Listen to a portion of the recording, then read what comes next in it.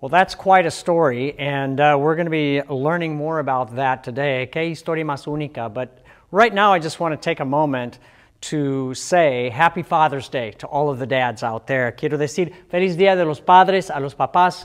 I know that you're watching today. Some of you will be at the outdoor service, but I just hope it's a great day for you. And you know, I'm really grateful for my dad. My dad has been such a blessing in my life. He's such a unique person. He's impacted me in so many ways. Mi papá me ha impactado en muchas formas. And there are some small, simple ways even that I realize my dad has impacted my life.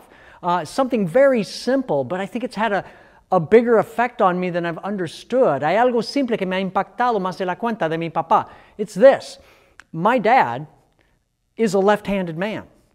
My dad is a lefty. Mi papá es zurdo. So, you know, in a sense, I'm the son of a southpaw. Okay, soy hijo de un zurdo. And that's really impacted my life. For example, it's made me much more sensitive to those of you out there who are left-handed. Who's left-handed? I can't see you raise your hands, but I know there are lefties out there. ¿Quiénes son zurdos? Let me just say, I get it, okay? I feel your pain. It's tough to be a left-handed person in a right-handed world. Es difícil ser zurdo en un mundo de personas que usan la derecha. You often have to adapt in ways that righties don't have to. You have to use things that aren't made for you. Tienen que adaptarse, usar cosas que no son hechas para ti. You have to do things that are unnatural at times, unconventional, hacen cosas poco convencionales. And I understand that. In fact, I think one of the things I learned from my dad, just a small thing, is I learned how to play pool with either hand. And it came in handy with the long shots. Yo puedo jugar billares con cualquier mano. And I've learned how to be sensitive and to use this left hand because of my dad. So, and Martin, for example. Martin is a lefty. Maybe some of you know this, but did you know Martin plays guitar with the right hand? Martin es zurdo, pero toca la guitarra con la derecha. And what he tells me is that's because growing up, there were no left-handed guitars. He just had to use a right-handed guitar. Tenía que aprender la guitarra con una guitarra para la mano derecha. So that's the way it goes. So if you're a frustrated lefty, this morning there's a story in Scripture that I want to share with you, and that's the one that we just read. Para los zurdos frustrados, aquí una historia de las Escrituras. And it's about this guy by the name of Ehud. Ehud, we're told in Judges 3:15, was a left-handed man. Ahod es un hombre zurdo, nos dice la palabra. And it says, here's an interesting thing, it says that he was a left-handed man from the tribe of Benjamin. Era zurdo de la tribu de Benjamín. Now, that's ironic. The reason it's ironic is the name Benjamin, the name of his tribe actually means, get this, son of my right hand. Benjamín quiere decir hijo de mi mano derecha. And that was a place of honor.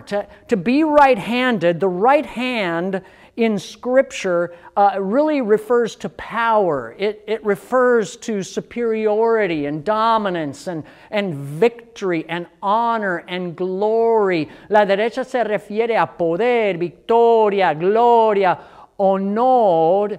But Ehud was a left-handed man in a tribe whose claim to fame is that they were the right-handed sons of Israel. Es de la tribu de los que usan la derecha, pero es zurdo.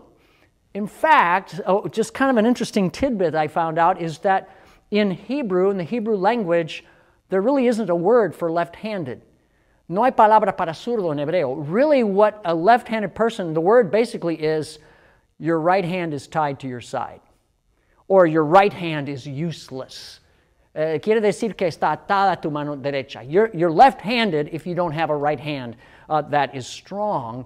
And so poor Ehud, that's his claim to fame. There's no honor for a left-handed guy who comes from a tribe of righties. No hay honor para un zurdo que viene de una tribu de los que usan la derecha. And yet, here in Judges chapter 3, we see how God uses Ehud to gain honor and glory. Not for Ehud, but for himself. Dios usa a Od para dar honra y gloria para sí mismo. And so it begins, as we talked about last week, it begins with Israel falling into this downward spin cycle. You may recall we talked about that last week. Se trata cuando Israel desciende en el ciclo de giro. First of all, Judges 3:12 tells us how it begins. Once again, the Israelites did evil in the eyes of the Lord. Una vez más, los israelitas hicieron lo que ofende al Señor. There's the first stop in the downward cycle. They fall into immorality. They fall into idolatry. Están cayendo en idolatría e inmoralidad. And then that leads them, as we saw last week, that leads Israel into the second phase of the downward cycle, which is slavery. Después, la esclavitud. It says, because they did this evil, the Lord gave Eglon, king of Moab, power over Israel. Por causa del mal que hicieron, el Señor le dio poder sobre ellos a Eglon, rey de Moab. So God, again, allows Israel to be overpowered by these raiders. This time it's Eglon, the king of Moab. A foreign power comes in and takes over. Otra vez, un poder extranjero se apodera de Israel. And it tells us here in verse 13 that Eglon got a couple of allies. He got the Ammonites and he got the Amalekites. And together they went off, and it says they took possession of the city of palms. Como los amonitas y amalecitas atacaron y se apoderaron de la ciudad de las palmeras. What's the city of palms? Well, it's the city of Jericho. Es Jericho. And so they've set up shop there in Jericho, and they take over. And then we come to this part of the spin cycle another time. This is where, in verse 15, the Israelites cry out to the Lord. Y los israelitas claman al Señor. They cry out to God. And God's answer is to raise up this guy named Ehud. Dios responde al levantar a Ahod, this left-handed man from the right-handed tribe. And we're told then that he goes with a group of men to pay tribute to King Eglon. They're under Eglon's thumb for 18 years. 18 años están bajo la mano de Eglon y van a pagarle tributo. Now, so tribute, I want to explain this. They're going to pay tribute to Eglon. That doesn't mean that they're going to Eglon to say, hey Eglon, we salute you, we pay tribute to you, you're the king. No van a saludarlo y decir, tú eres el rey. No, tribute is an annual payment of a large sum of money that a conquered nation would have to give to a conquering king. Kind of like protection money. Es una paga de dinero, de mucho dinero que se da a un rey conquistador para protección. And it was probably in the form of gold. Okay, so they're packing all this gold up and they're taking it to Eglon. And from the context, we believe Eglon is in Jericho. He's in the city of palms. Están llevando este tributo a Eglon en Jericó. So off they go. But here's the thing. Verse 16 tells us, as they enter the city of Jericho to give this tribute to Eglon, Ehud is packing. Okay, he's got a weapon. Ahod tiene un arma. He has a double-edged sword about this long, and it says that he has strapped it to his right thigh. Tiene una espada de dos filos atada a su muslo derecho. Okay, now that's significant. Why? Because a left-handed person is going to grab their weapon and take it out this way. Un zurdo lo agarra así. A right-handed person would have a sword strapped to their left thigh. Una persona de mano derecha pone su espada al muslo izquierdo, so that they would do it this way. So he's putting it on the opposite leg. Lo pone en la pierna opuesta. Why is that important? Because you see, this is what enables Ehud to pass through security undetected. Él puede pasar la seguridad sin que la detecten. And so he comes into the presence of King Eglon, and they give Eglon, verse 17 tells us, they give Eglon this tribute. And it says that Eglon was a very fat man. Eglon era un hombre gordo y le hacen este tributo. And so basically what happens is this fat man is getting fatter, right? With all this tribute, with all this gold. Este gordo se hace más gordo con el oro. And then the job being done, we're told in verse 18 that Ehud basically dismisses the group of men that are helping him to bring this tribute. Ahod despide al grupo que transportan el tributo, and he himself goes off. Él se va también. Now, this is where things get interesting. Look with me at the beginning of verse 19, Judges 3:19. Miren versículo 19. At the idols near Gilgal, he himself turned back. Dice, pero luego se regresó desde las canteras que estaban cerca de Gilgal. So they paid the gold. Ehud walks off, and he gets to this place called Gilgal, where there's some idols set up. Ahod llega a Gilgal, donde hay unas canteras y unos ídolos de piedra, and for some reason he turns back. Se regresa. Why? Well, I want to dig into this a little bit. First of all, we want to ask ourselves the question, where is Gilgal? Where's that? ¿Dónde está Gilgal?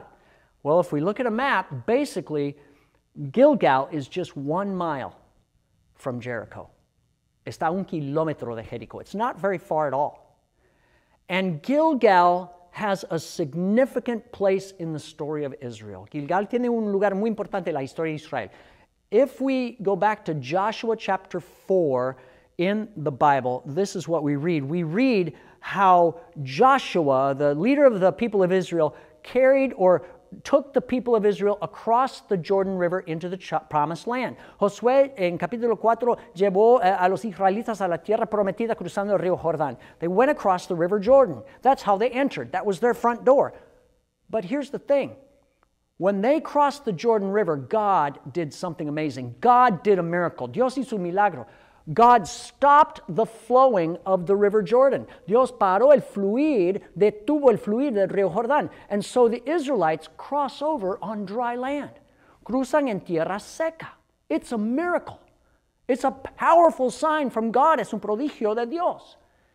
And as a part of that miracle, God asks Joshua and the leaders of Israel to take 12 massive stones from the dry riverbed. Dios les pide agarrar 12 piedras del cauce del río and to set up these 12 stones as a monument to God. Establecen estas piedras como monumento a Dios. And where are those 12 stones set up? Gilgal. Están en Gilgal. Those stones were there to remind the people of what God had done. But now it says, as Ehud comes to Gilgal, there are stone idols. What's up with that? Pero él ve no solo piedras, sino ídolos de piedra. Well, here's what we can kind of do to fill in the blank. It would seem that the Israelites had put on top of those 12 stones stone idols. Habían puesto encima de esas piedras unos ídolos de piedra. In other words, they have covered up what God has done. They have, as I said last week, forgotten intentionally what God has done. His great power, se han olvidado de lo que Dios ha hecho y han cubierto su milagro. And it's almost like Ehud comes to this place and it's like, this is where we have messed up. And he repents. He goes back. Él se arrepiente. Se regresa. But not only that, he goes back to Jericho. And what's significant about Jericho is that is the first city that the Israelites conquered after they crossed the river. Fue la primera ciudad que conquistaron los israelitas después de cruzar en la tierra prometida. So that's significant. This first city is now in the hands of another king. That's not right. No es justo que esta primera ciudad esté en manos de otro rey. And so Ehud goes back, and what he does next is out of left field. Lo que hace es muy inusual. Let's look at verse 19 again. He turned back and he came and he said, I have a secret message for you, O king. Majestad, tengo un mensaje secreto para usted. And the king is impressed. Wow, a secret message. And he basically says, quiet, get out of here, to all of his attendants, to all of his servants. Silencio, dice a sus servidores, y se retiran. And then it says that Ehud is all alone with the king in the upper room of his summer palace. Está a solas aún con el rey en el aposento alto de su palacio. And then he says something again. He says, I have a message from God for you. Tengo un mensaje de Dios para usted, le dice. And now the king is really anxious to hear what this is. He stands up. He wants to get this special message from God. El rey se levanta para recibir ese mensaje de Dios. And that is where it says in verse 21, Ehud reached with his left hand and he drew the sword from his right thigh and he plunged it into the king's belly. Dice que ahora extendió su mano izquierda, sacó la espada que llevaba en el muslo derecho y la clavó al rey en el vientre. And then there's kind of this cool moment that I'm wondering if, for Father's Day, this is kind of like our action movie moment, the graphic, gooey, gory moment. It describes how the sword goes out the back of the guy and the fat closes up on it and it stays inside of him and the king is dead. La espada sale por el otro lado y la gordura la cubre, el rey está muerto. And Ehud makes his escape out the back. Y se escapa out. The king is dead. In other words, God has done the work through a left-handed man from a right-handed tribe. Dios ha hecho la obra de un hombre zurdo de una tribu de los que usan la mano derecha. But there's something more that perhaps we can see underneath the surface. According to Bible scholars at least, the name Eglon has a special significance. El nombre Eglon, el rey, tiene un significado especial. King Eglon, Eglon means steer or bull. Quiere decir novillo o toro. Now, that might be a reference to the fact that the guy is a big guy, right? He's big as a bull, all right? Puede ser que es muy grande como un toro. But here's another idea, that in killing the king, what Ehud has done to this bull, to this steer, is that he has offered him up as a sacrifice to God. Él ha matado al rey ofreciéndolo como un sacrificio, un toro a Dios. So get the picture of what we see here. What we have here in Judges 3 is an unconventional story about an unconventional hero who acts in an unconventional way with his left hand to bring about something great. He brings about an unconventional victory and he brings about an unconventional peace. Este hombre poco convencional actúa de una manera poco convencional para traer una victoria y hacer un sacrificio poco convencionales. He brings an unconventional peace. In fact, Judges 3:30 says the land had peace for 80 years. A long time. That's double of what we saw last week. La tierra tuvo paz 80 años. So what does this all have to do with us? Well, again, as I hope we can see through the book of Judges, this story of an unconventional deliverer points us forward to another unconventional deliverer. Este libertador poco convencional nos ayuda a ver otro libertador poco convencional. Like Ehud, this other unconventional deliverer is the son of his father's right hand, the Bible tells us. Él es hijo también de la derecha de su padre. Reigning on high with his father, the son of his father's right hand, clothed in honor, clothed in might, clothed in victory, clothed in glory. He has it all. Él está vestido de honor, de gloria, de fuerza y poder. And yet the Bible tells us that this unconventional deliverer comes into our lives in an unconventional way. Él viene a nosotros de forma poco convencional. How? By, in effect, strapping to his side his right hand. Atando la mano derecha a su mano. He does not come in power. He does not come in honor. He does not come in glory. He does not come in dominance. He comes in weakness. Él viene en debilidad. He comes in humility. And he comes to live amongst a people who are dying, starving, being robbed by Satan, the fat man, by sin and evil and oppression. Él viene a los pobres del mundo que están adictos al pecado y robados de Satanás, el hombre gordo.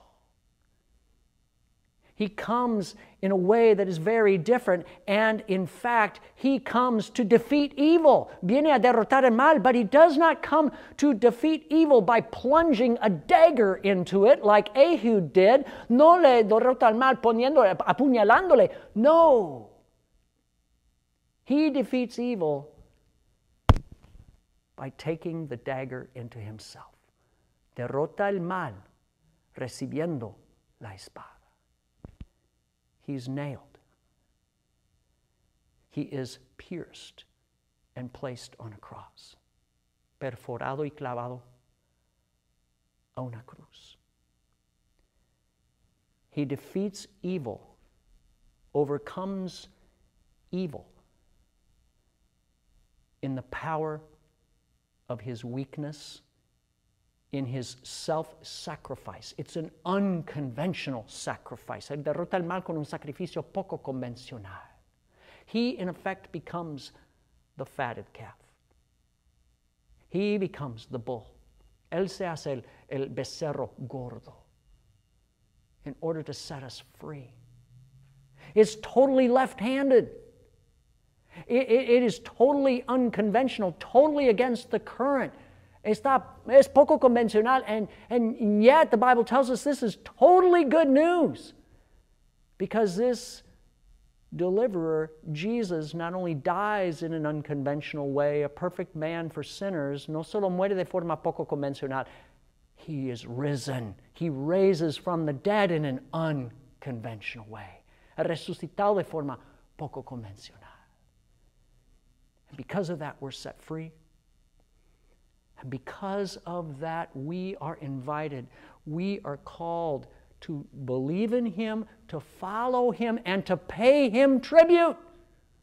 Por eso le pagamos tributo, not just money, mind you, but our lives.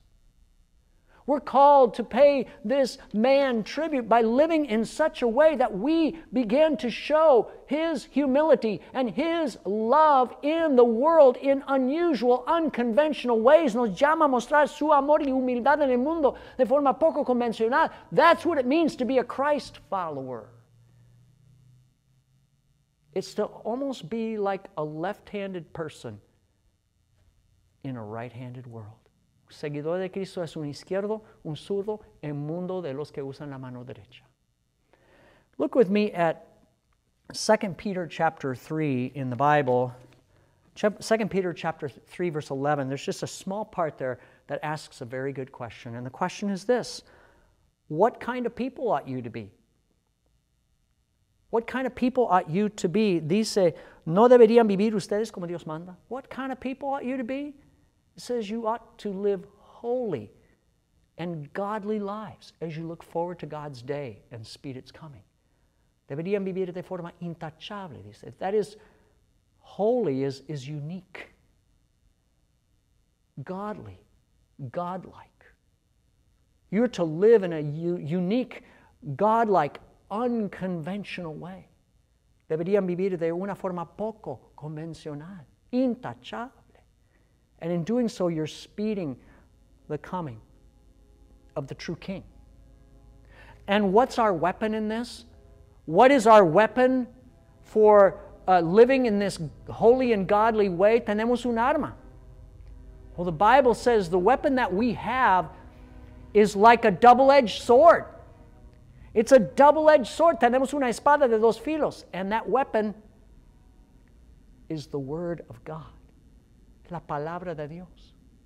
As we show Christ-like humility, Christ-like love, we have the Word of God. And the Word of God, Hebrews 4:12 says, pierces the heart. It penetrates into the heart. And as the Word of God penetrates into people's hearts, it does not kill them, it makes them live. That's unconventional. La palabra de Dios penetra el corazón para que las personas vivan y no mueran. It doesn't sound like it should work. It doesn't sound natural. No parece natural. But this is the way God wants to move, through unconventional people. I think we're seeing in our world today that more of the same cycle is not going to deliver us. More hatred. You're not going to break the cycle of hatred with more hatred. No vas a quebrar el ritmo o el ciclo de odio con más odio. You're not going to break the cycle of pride with more pride. No quiebras el ciclo de arrogancia con más arrogancia. You're not going to break the cycle of fear with more fear, ni con más miedo. You're not going to break the cycle of ignorance and injustice with more ignorance and injustice. It doesn't work. No quiebras la ignorancia y la injusticia con más de esas. The way we break the cycle, again, is by being unconventional people. Learning how to love like Jesus. Live like Jesus, to spread His word, to communicate His message. Queremos amar y ser como Jesús. So, this week, here's the question. How can we show forth the unconventional presence of Jesus? How can we do something or share something of God's message with someone that comes from a different angle, that comes from a different place, and perhaps is not natural to us? ¿Cómo compartir la presencia y la palabra de Dios de forma no convencional? This is not going to feel really comfortable for us. No va a ser nada cómodo. It's going to feel like writing or eating with your non-dominant hand. All right? Try that. Try writing or eating with your non-dominant hand. Is it comfortable? No. Es casi como escribir o comer con tu mano no dominante. But this is what we're called to do. This is how we pay tribute to Jesus. Así pagamos tributo al Señor Jesús. This is how we live as unconventional people. Vivimos como gente poco convencional. Would you please pray with me? Oremos.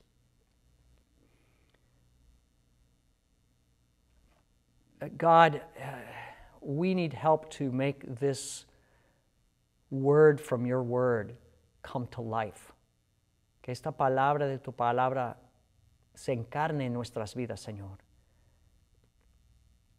We are comfortable reacting and acting in ways that are the dominant ways of the world.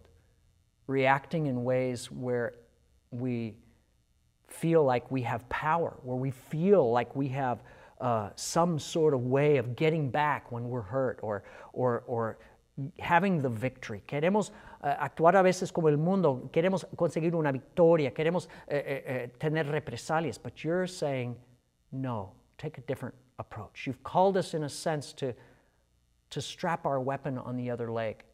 Nos has llamado a atar nuestra arma al otro muslo.